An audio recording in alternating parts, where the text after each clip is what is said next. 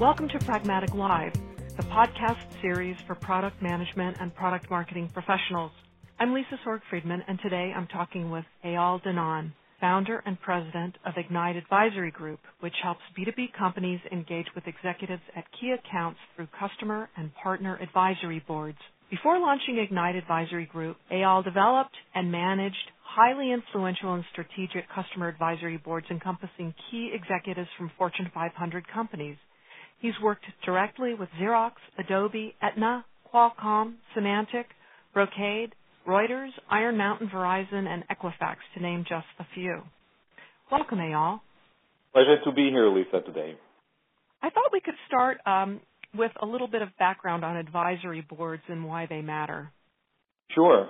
So Ignite Advisory Group has been running advisory boards for leading companies for the last 10 years. We focus on mainly on big technology firms such as HP, Dell, Cisco, Amazon, Oracle. Also working with smaller tech companies such as Arbor Networks and Neustar, and basically any company in the B2B space that is looking to engage their customers.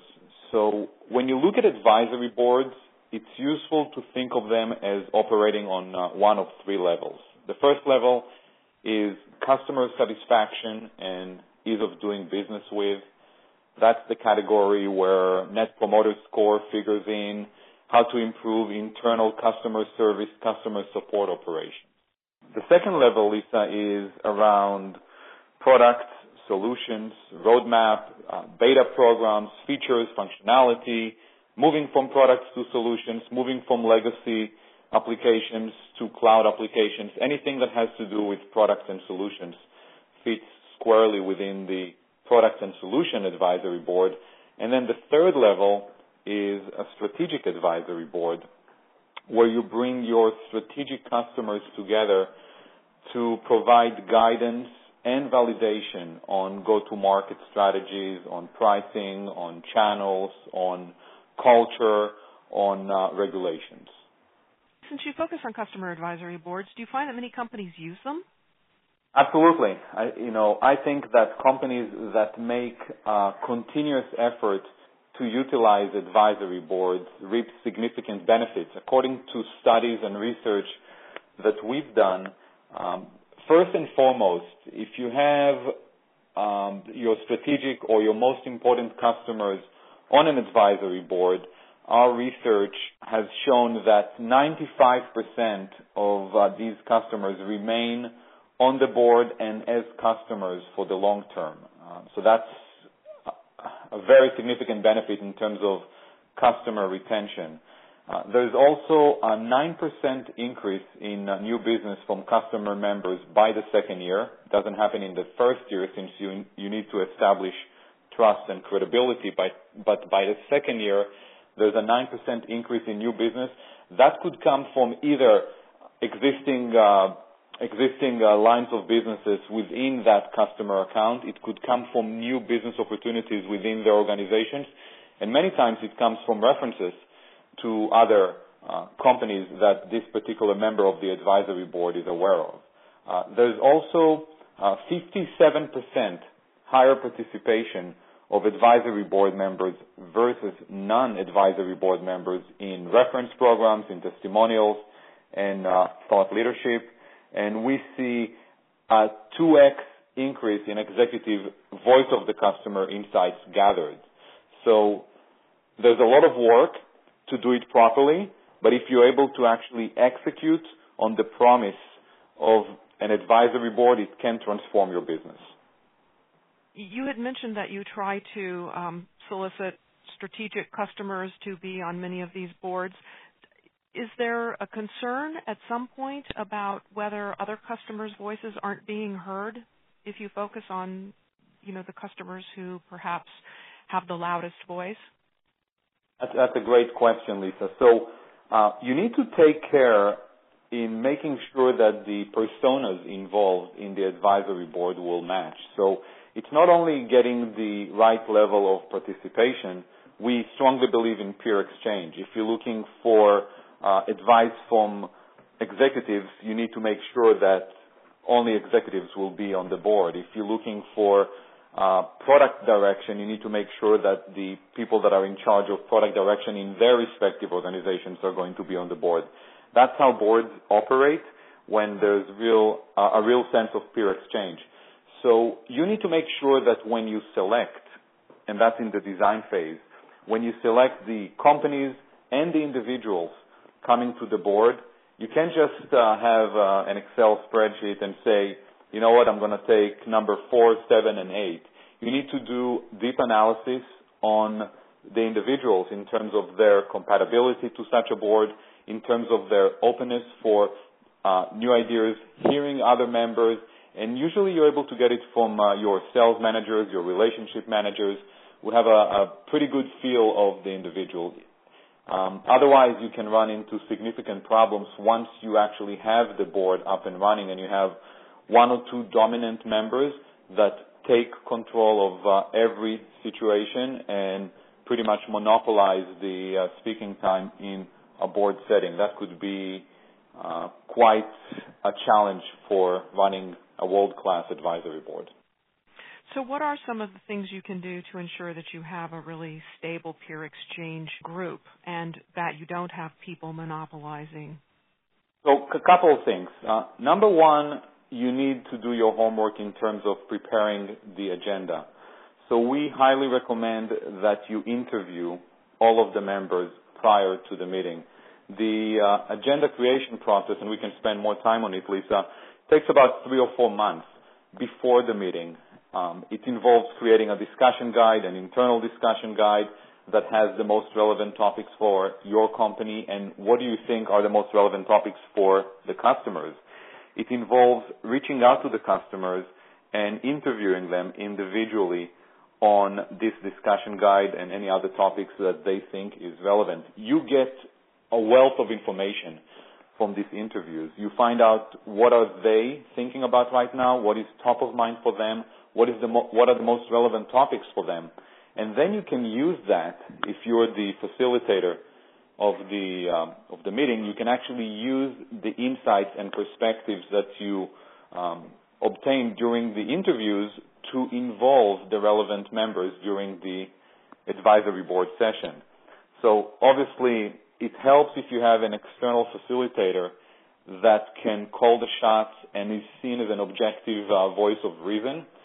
With the advisory board, it's always easier to try to control the dynamics if you have an external person trying to do it versus, if you're trying to let one of your executives, company executives, trying to control a member that is just taking all the time from the other members. That can get pretty sensitive. So that would be another recommendation, Lisa. And are advisory boards better suited for particular types of companies? I would say any B2B company of a certain size, if you're just starting and it's a complete startup and you don't have any customers and you're trying to figure it out, an advisory board, the sort that we're talking about here, the one that takes a lot of care and investment on your end, is probably not the best idea. But I think that once you get to a certain size, let's say, $20 to $30 million and up, I believe that it makes a lot of sense. We actually worked one time with a company in the insurance space, in the insurance software space, and that company only had $5 million in revenue.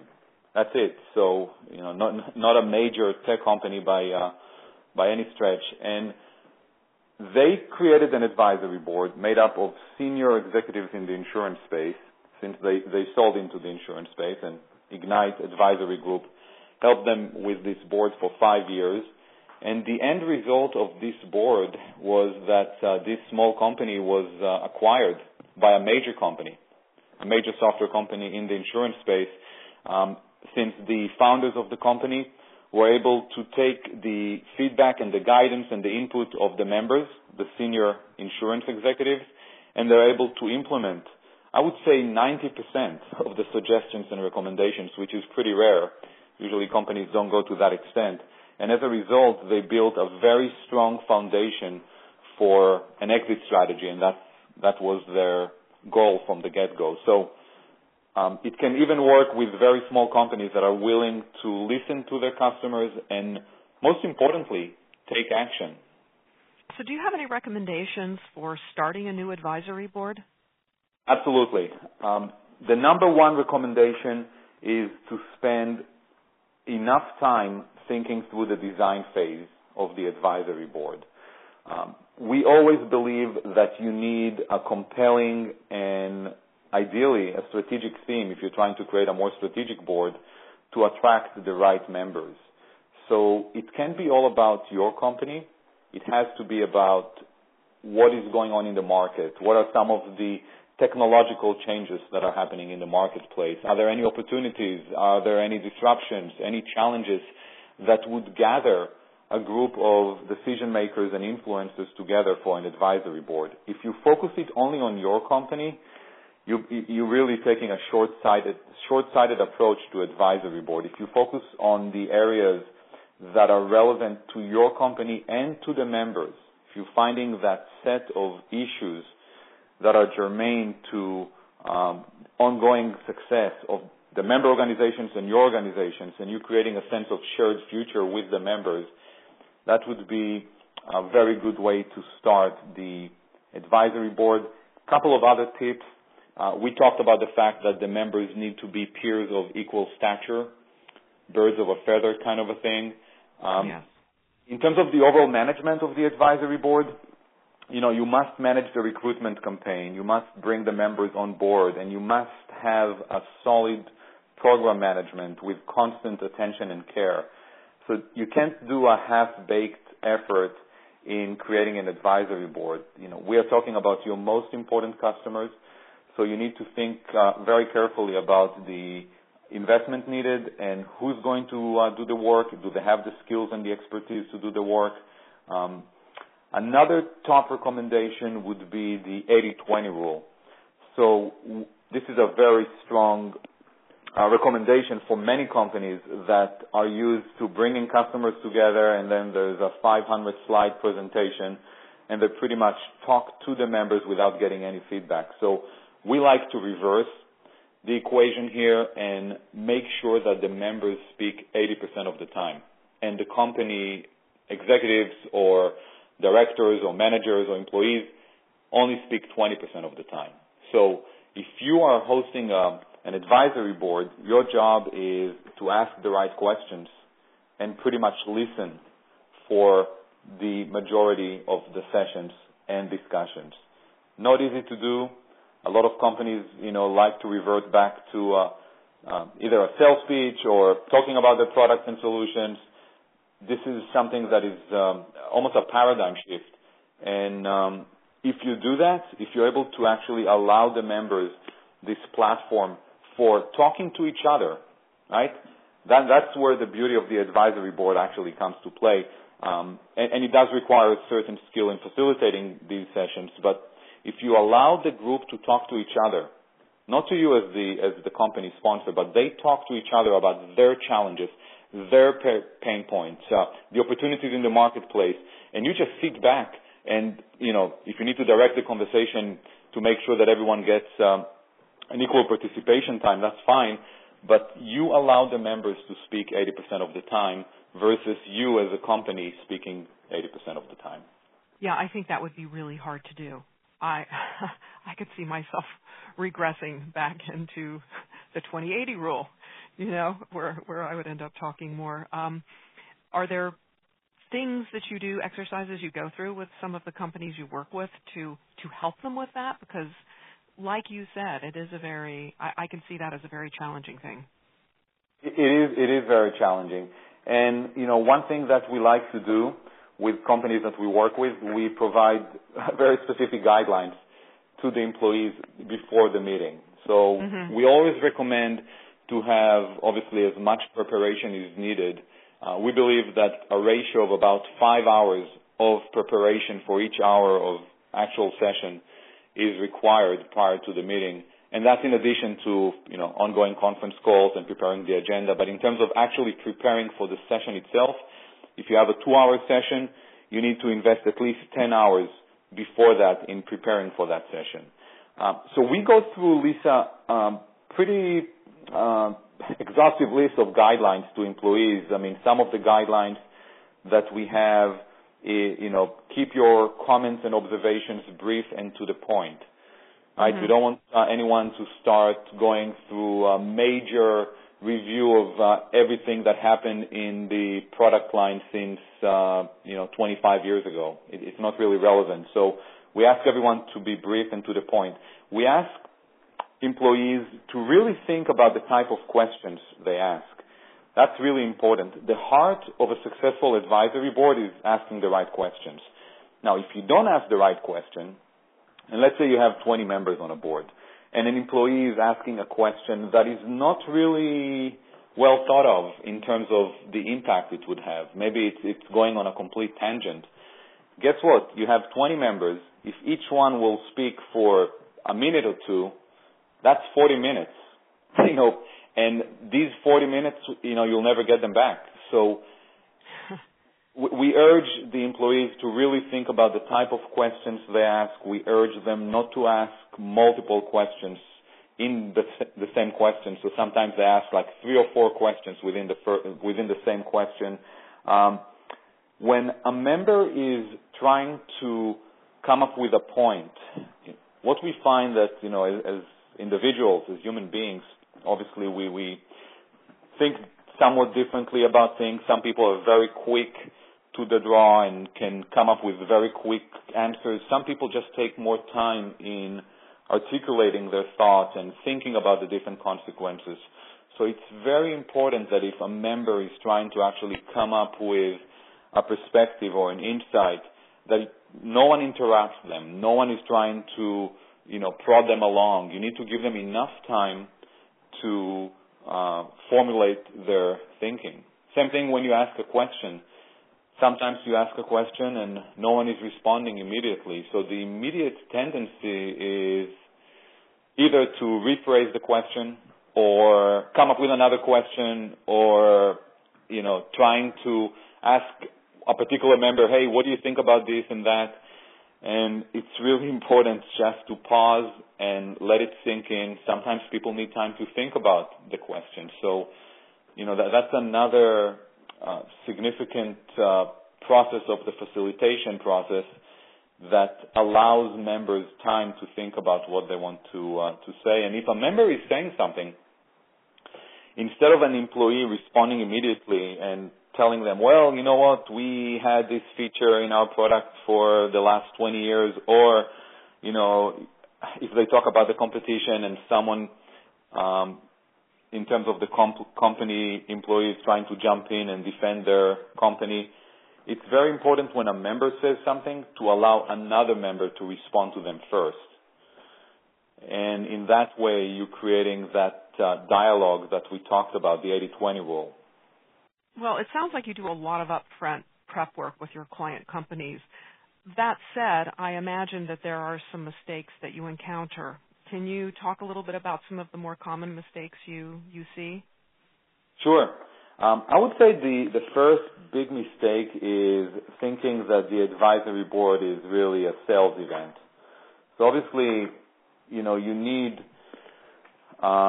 sales involvement. You need the sales executives, the senior vice president of sales or the vice president of sales. Obviously, you need them in the meeting. They are integral to the success of the advisory board.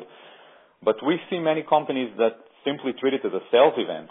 And, we talk about the ideal ratio of participants, company participants to customers, which is 2 to 1 in favor of the customers, right? So if you have 20 customers, 20 members, you shouldn't have more than 10 company participants. Many times we actually see that ratio reversed. You have, let's say, 10 customers and you have 25 employees. Yeah, Lisa. And many times these employees are, sales managers.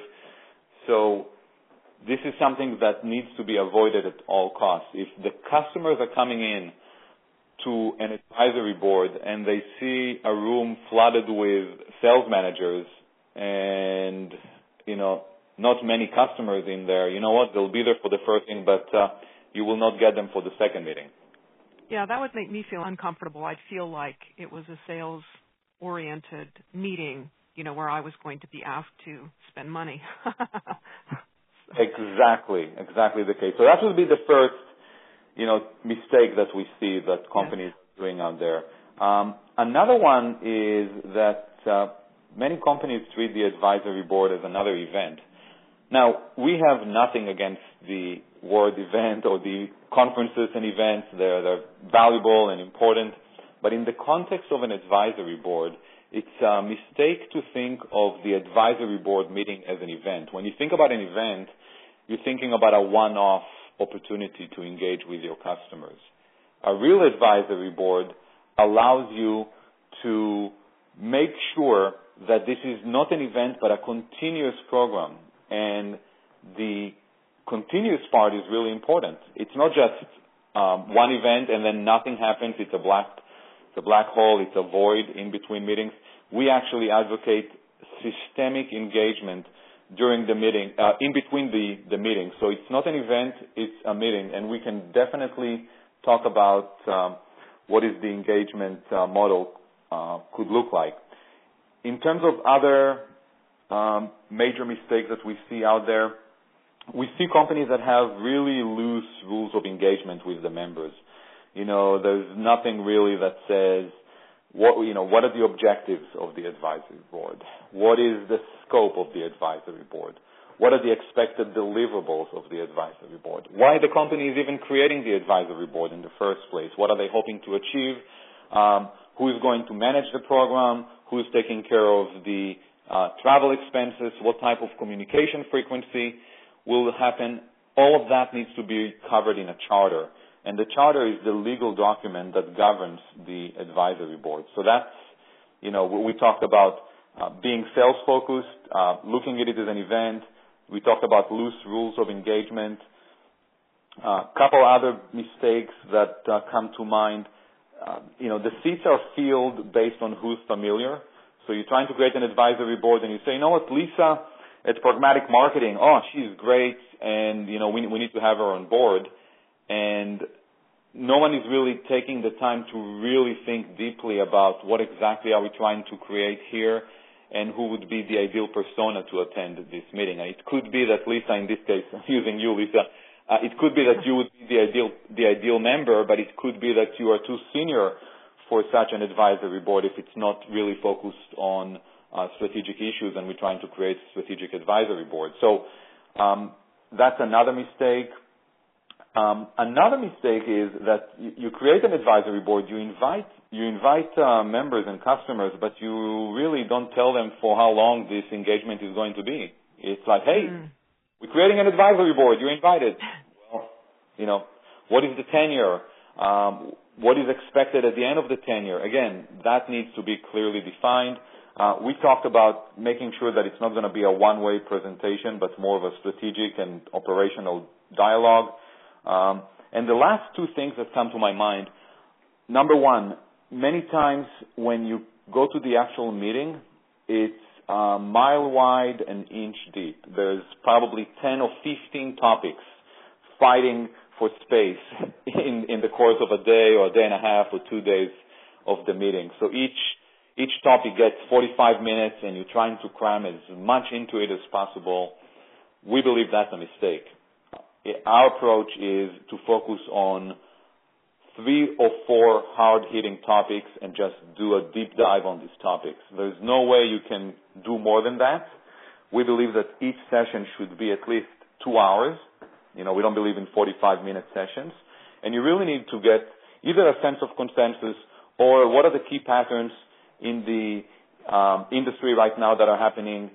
You need to get a sense of what's going on in the session, and it takes time to do that. So focus on 3 or 4 topics instead of trying to get 10 or 12 in because you have the customers in there. And the last one, which is probably the most important here, is that in many cases what we see out there that the feedback goes into some kind of a vacuum. No one is doing anything with the feedback, the input, the guidance, the validation that the members provide. And that is a great mistake when you don't take action. And I'm not saying that you need to take action on each and every single point or initiative or project, However, when you do not take any action and the members feel that no one is listening to them, that's a kiss of death for an advisory board. Now, what about an existing program that's not going well? Do you have any suggestions for revamping such a program? Are there things you can do to salvage something that's not working? That's a great question. You're asking very good questions, Lisa. So in terms of salvaging an existing program, it really depends on the status of the program and what's going on there.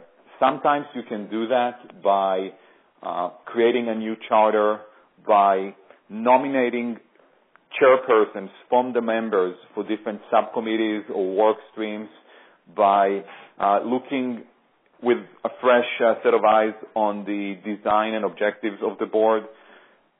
So it can be done by introducing gamification, and we do a lot of gamification during the meetings themselves in terms of soliciting feedback and engagement from the members.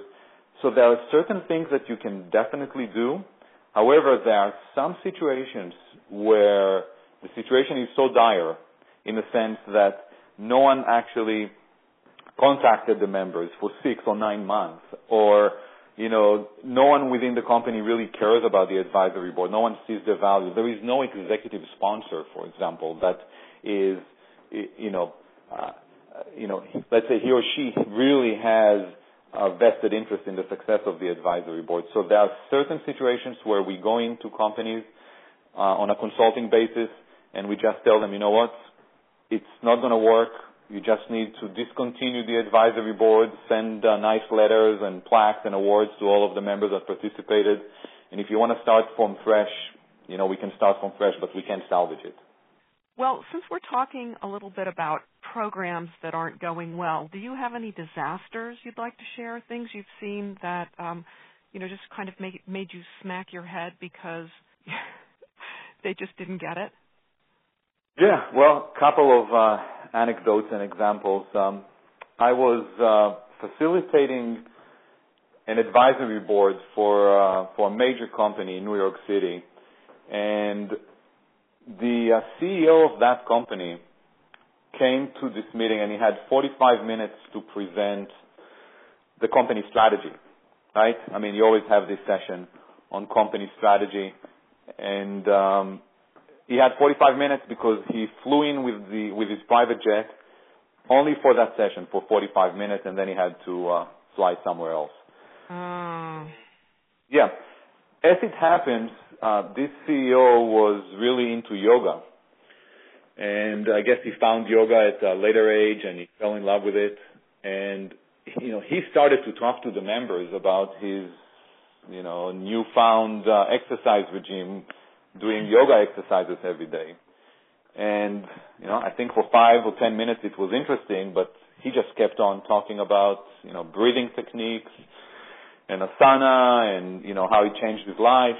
And it was 20 minutes into the 45 minutes that, and this is the CEO and chairman of the company. And, I'm looking around the room, I think that some customers, probably thought that it's not really relevant to them, but they didn't say anything. And obviously anyone within the company that was in the room didn't say anything, since obviously this is their boss. So I just took advantage of the fact, he talked about breathing techniques. I took advantage of the fact that he had to breathe from time to time. And I just told him, Mr. Chairman, this is very, very informative. However, we have all the customers here, and I know that you need to leave in about 25 minutes. It would be great to hear about the company strategy. Well, so this anecdote that you just shared makes the perfect case for why you might want to have a third-party facilitator there, because people at the company aren't going to tell the emperor he has no clothes. And that's a good point, Lisa. I mean, I can tell you, if I were in their shoes, I mean, they're just looking looking down at their chairs. I mean, no one said anything. And you're right. It's a career-limiting move to interrupt your boss in such a way. But, if you have an external person doing that, it's a different proposition.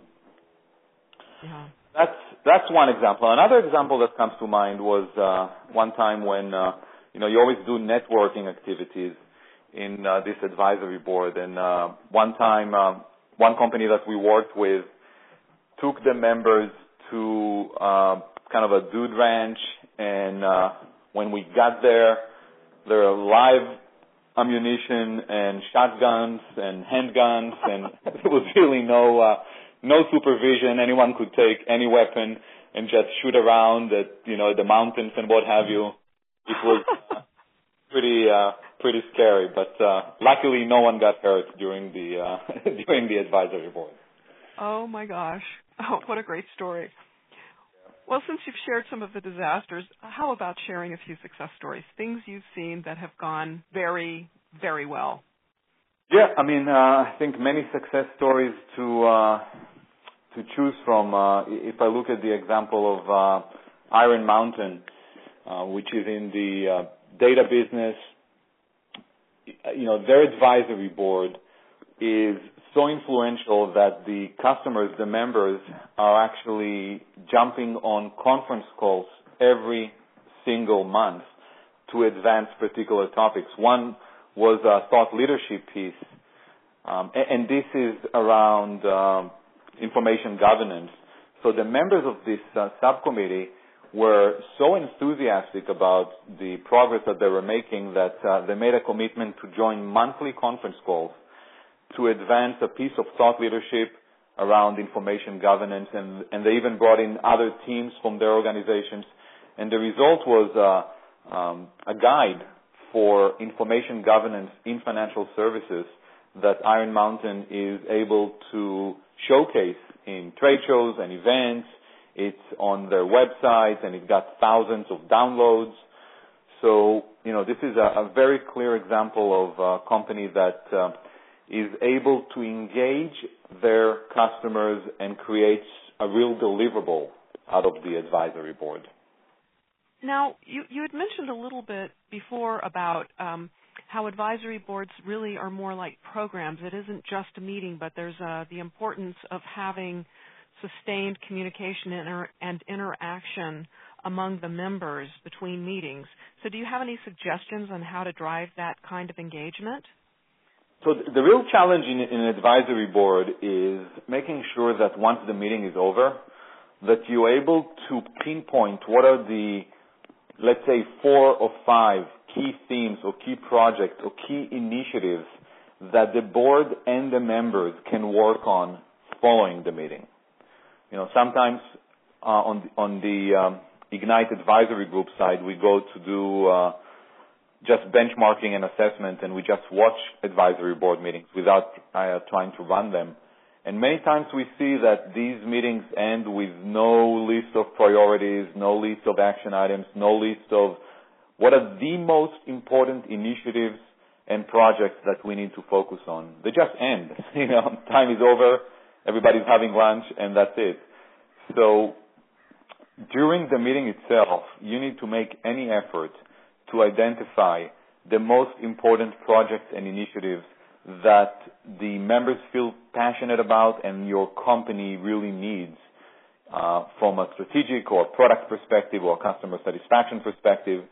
And you need to find these projects, and then you need to design a way to keep on working with the members virtually in between meetings through the creations of work streams and subcommittees and task forces, and advance the agenda on these initiatives. And a good way of looking at it's something that we developed with Intel, is three categories for each initiative, proposed initiative. Category A is we absolutely going to do it. Great idea, great concept. We're on it. Here's the timeline. Here are the owners. Here's what we need from you. So category A is we're moving full steam ahead. Category B is this is interesting. However, we need more time to explore it. And here are the things that we need to explore before we can make a decision. And category C, and this is really the challenging one, Lisa, for a lot of companies, is we are not going to do it. And here's why we're not going to do it. So companies are pretty good at A and B, but I would say that not many are very good at actually saying that they're not going to do something. And if you actually do that, if you have category C in there and you explain why you're not going to do that, that creates a lot of trust and credibility. And realistically, it's much more practical, because there's no way, if you come from a meeting with 30 or 40 different projects and initiatives, there's no way you will be able to execute on all of them. So we recommend getting the 4 or 5 during the meeting and gaining agreement and consensus from the members that these are the 4 or 5 most important and relevant topics that you need to follow up with and you need to actually create some work on. And during the meeting, actually scope out what would be the deliverables, who would be the sponsor from the company, who would be a potential customer chairperson, what are the exact deliverables that we need to get at the end of 6 months or 9 months or 12 months. So the meeting itself, the face-to-face meeting, is the platform that you use to actually launch the ongoing engagement with the members. Other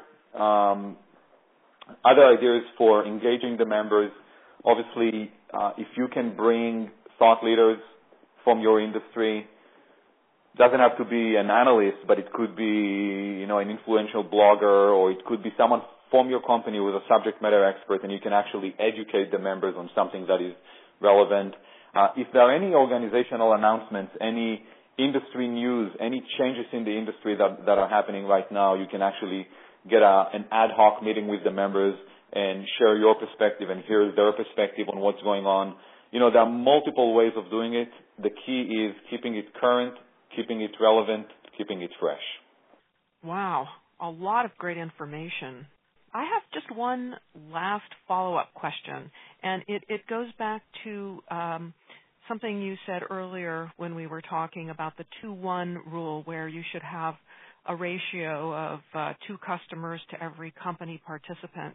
Do you find that there's a good number of customers to have on an advisory board? Does that change based on the size of your company, or what would you recommend to clients? Okay, so yeah, obviously it varies from client to client. The magic number that we're able to, if we have to come up with one number, it would be 12. If you have 12 members on a board, it seems to work very well in terms of having everyone really share their perspectives and thoughts in a very thoughtful and deep way. However, we've been running boards that have 30 members on them, and we've been running boards that have 5 members on them. So, if I had to put a range, I would say anywhere from 12 to 20 would be a good number to keep in mind when you're designing a board. All right. Well, thank you so much for your time, Eyal. This has been fascinating. Lots of great information here for our listeners. Thank you. Absolutely. Pleasure to be here, Lisa. Thank you for the opportunity. To learn more about advisory boards and other topics of interest to product management and product marketing professionals, check out our website, pragmaticmarketing.com. We've got articles, webinars, ebooks, and white papers to help you become more market-driven. And we provide practical, actionable training that can be implemented the day you return to the office.